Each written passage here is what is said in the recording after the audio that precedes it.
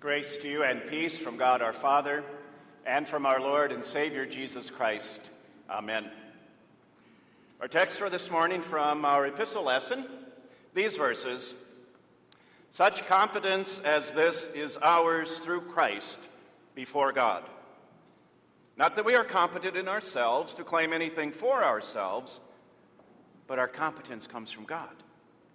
He has made us competent as ministers of a new covenant. This is our text. And to correct a mistake, it wasn't from our epistle lesson, it's from one of the epistles of St. Paul. So this is a big day for us, and especially for Pastor and Sean Fenske. In some ways, it's their day. But I've gotten to know Pastor Fenske pretty well over the last few months, and I can tell you that he doesn't want this day to be about him. He's a pastor, a minister of the gospel, and our ministry isn't about us. It's about Christ. So we're not going to be talking too much about Pastor Fenske this morning, but I do want to assure you of this. He is certainly a competent minister. I don't know, how does that sound?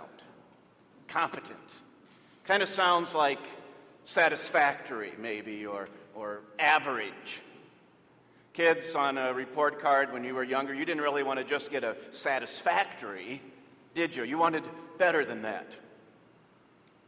And yet, competent is a good word. It's used positively 3 times in just 2 sentences in our text. We'll highlight those for you. Such confidence as this is ours through Christ before God, not that we are competent in ourselves to claim anything for ourselves, but our competence comes from God. He has made us competent as ministers of a new covenant. So Pastor Fenske is a competent minister. So is Pastor Bender. Pastor Kaiser and Pastor Adams will all be together at the 9:30 service. All competent ministers whose competence comes from God. Do we have any other competent ministers at St. Lawrence? Got a bunch of them sitting out here in the pews right now. Now, I don't want to confuse the issue. There's a distinction between pastors and lay people, and that's scriptural. But it's also true that while sometimes we refer to pastors as ministers, which we are, the word minister simply means servant. And all of us are servants of Christ, ministers for Christ, whose competence for ministry, service, comes from God. By the way, competent means having the necessary strength or ability, having the ability to perform well. So today I want to identify what it takes to perform well, to be a competent minister. Listed 4 characteristics of a competent minister in your sermon outline. I invite you to turn to that now. It's on page 4 of the service folder. All of those qualities or characteristics begin with the letter F. The first and foremost trait of a competent minister is that she or he is a person who is forgiven, who has experienced God's forgiveness and expressed that same forgiveness. Now, there's a question there in your sermon outline that asks if you've experienced it. That's a trick question. Sometimes we equate experience with feeling.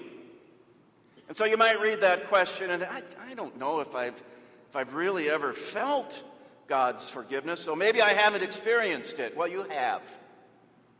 I can say that unequivocally. You experienced it again today when Pastor Bender pronounced the absolution. He said, I forgive you by the power and authority of Christ. When a baby is baptized, that what that baby feels is a little water splashed on her head. But what that baby experiences is God's grace being poured out upon him, giving him that forgiveness that Christ won for us. When we receive communion again this morning, again we will experience the marvelous grace and forgiveness of our God coming to us in the body and blood of our Lord Jesus. And you don't have to be in church to experience God's forgiveness either. Anytime when you ask for that, penitently and in faith, you experience God's forgiveness. And what a great experience it is. Now, it's a real bonus, isn't it? And I hope you felt it, I have, to feel that forgiveness and the way that lifts the burden of guilt. The most important thing is not to feel it. The most important thing is to have experienced it. And what a blessing to know that we have done that.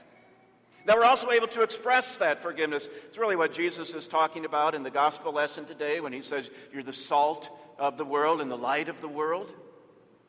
That we express to others in our congregation and outside that forgiveness and that love which God has for us.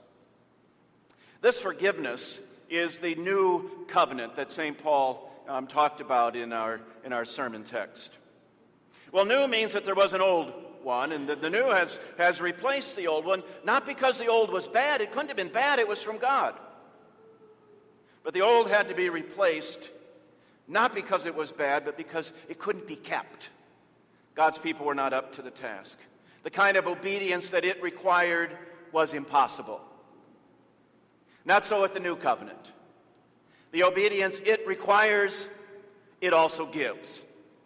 As God in his grace has determined that faith counts as obedience. It's all because of Jesus. Everything is new and different because of Jesus. This covenant is based solely on his work, not at all on ours. On his obedience, not ours. And so faith counts as obedience. But in this new covenant, we know also that faith prompts obedience. This is also new. By nature, we're interested in ourselves and taking care of ourselves and serving ourselves. When God calls us to be his own, to be his people, to be his ministers, he gives us a new heart which seeks to serve him. And it's that faith that prompts such obedience. Well, secondly, then, the second characteristic of a competent minister is one who feels. What I mean by that is one who feels. We'll just add the word compassion. I got to tell you, I'm going to talk about our daughter, Emily, and her hospitalization. And some people were watching last night, and I had two people afterwards tell me that they were crying during this. So I'm going to back off a little bit on what I said. But one of them was, well, Emily's mom. You would expect her to cry. She's been in the middle of all this. Then we had another one today. I won't single her out, but who said she had tears in her eyes. Well, I think that's a mark of compassion too, isn't it? That kind of a tender heart. So here's the thing. A lot of you know that our daughter Emily has been in the hospital, and she still is, down at U of M. She had a very major surgery almost 2 weeks ago, and the idea was she'll have the surgery, she'll get better, it'll take a while, and then things will be back to normal. Well, they're not back to normal yet. She's had some pretty serious setbacks. This last week was a very difficult one for her and also for us. Not going to go into a lot of detail on that, but it fits in here because one of the things that, again, was reinforced for me, and I need these lessons regularly, especially when it comes to compassion, because that's not what I'm known for. But the compassion, how important that is. I'm going to talk about, this was kind of revealed to me, not in a supernatural way, but just as I observed what was going on, that really there's a couple key components to compassion. And the first one is simply to listen. That's the part that I don't always keep too straight. But to listen, I'm going to give you a negative example of that because now there's more than one doctor or nurse who's been tending to Emily who didn't really bother to listen. But one comes to mind. His name tag was not really very clear, and so Emily never could see his name, so she gave him a name, not to his face. But when she would be referring about him to us, she would just say, Dr. Know-It-All. Because he would come in and he'd be very friendly. How you doing today? But he never waited for the answer. Or when she tried to give him an answer, lots of times he would tell her why it was the wrong answer.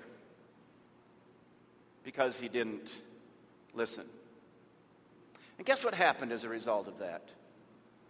Emily pretty much quit telling him anything. What was the point? He wasn't going to listen anyway. Listening comes first, doesn't it? It's a pretty important part of compassion. Now let me just say here, so yeah, there's some frustration. We had some again yesterday, some frustration with U of M Hospital. But I got to tell you, it's not perfect, but there's still no place where we'd rather have our daughter be. Because the care she gets there is exceptional, if not perfect. And I bring that up because I think lots of times that's the way it is in a congregation, right? Everybody here has experienced, whether or not you remember it, experienced a time where you were disappointed with something about this congregation. Maybe it was one of the pastors. Could well be one of the pastors.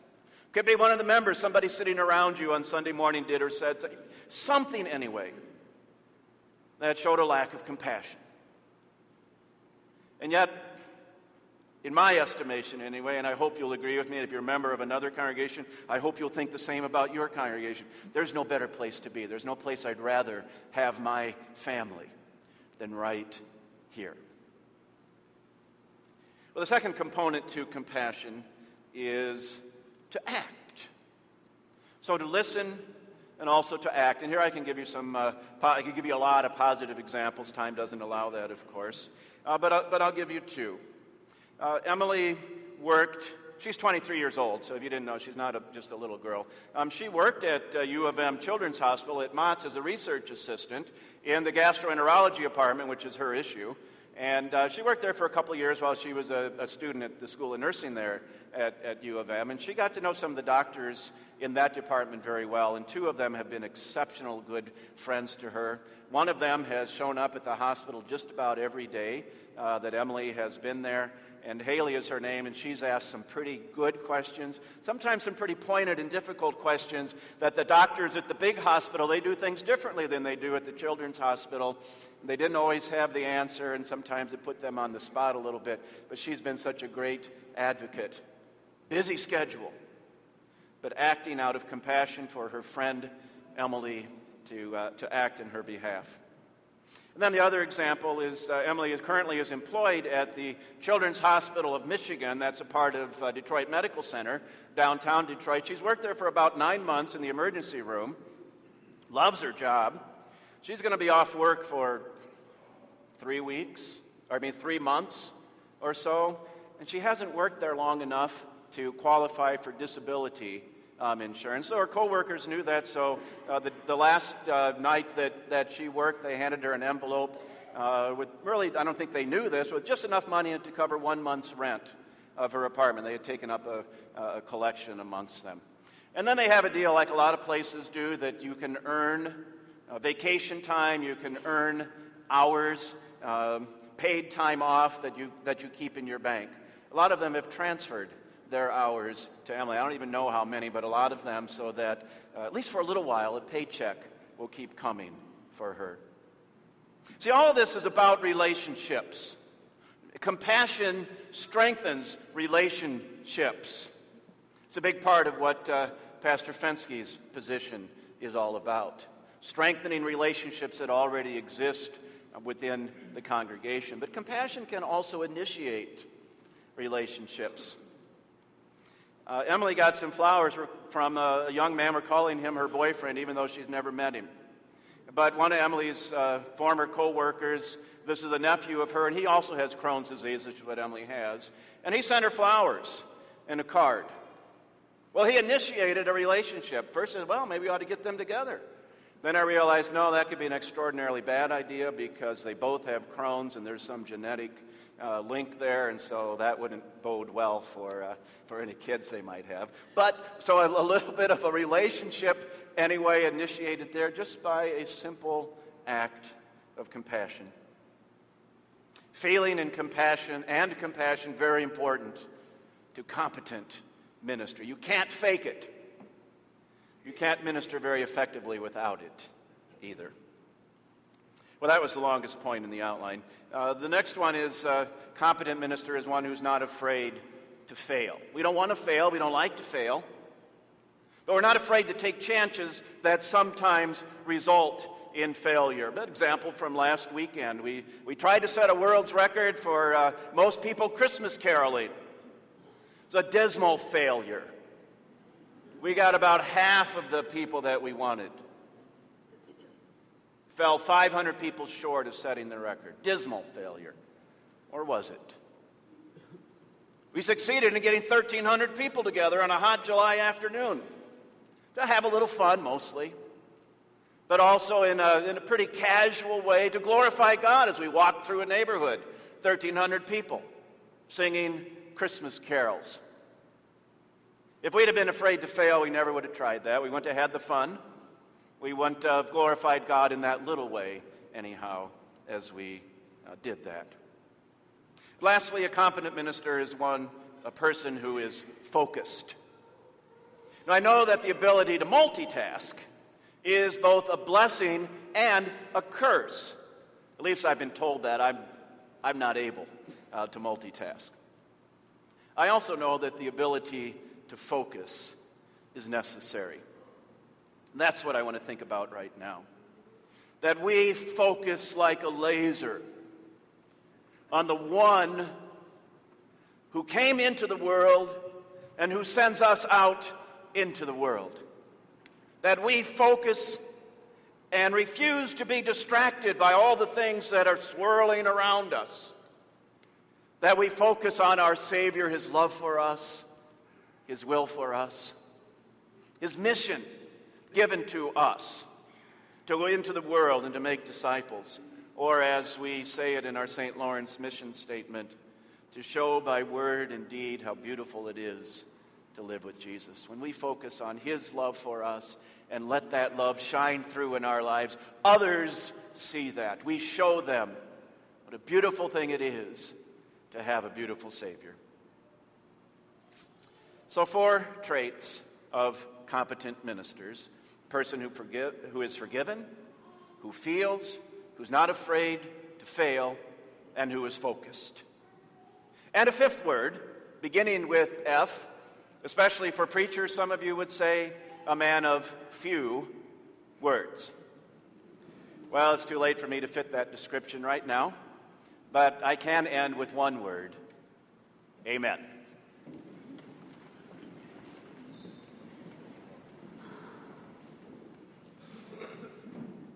And the peace of God, which passes all understanding, will keep your hearts and minds in Christ Jesus. Amen.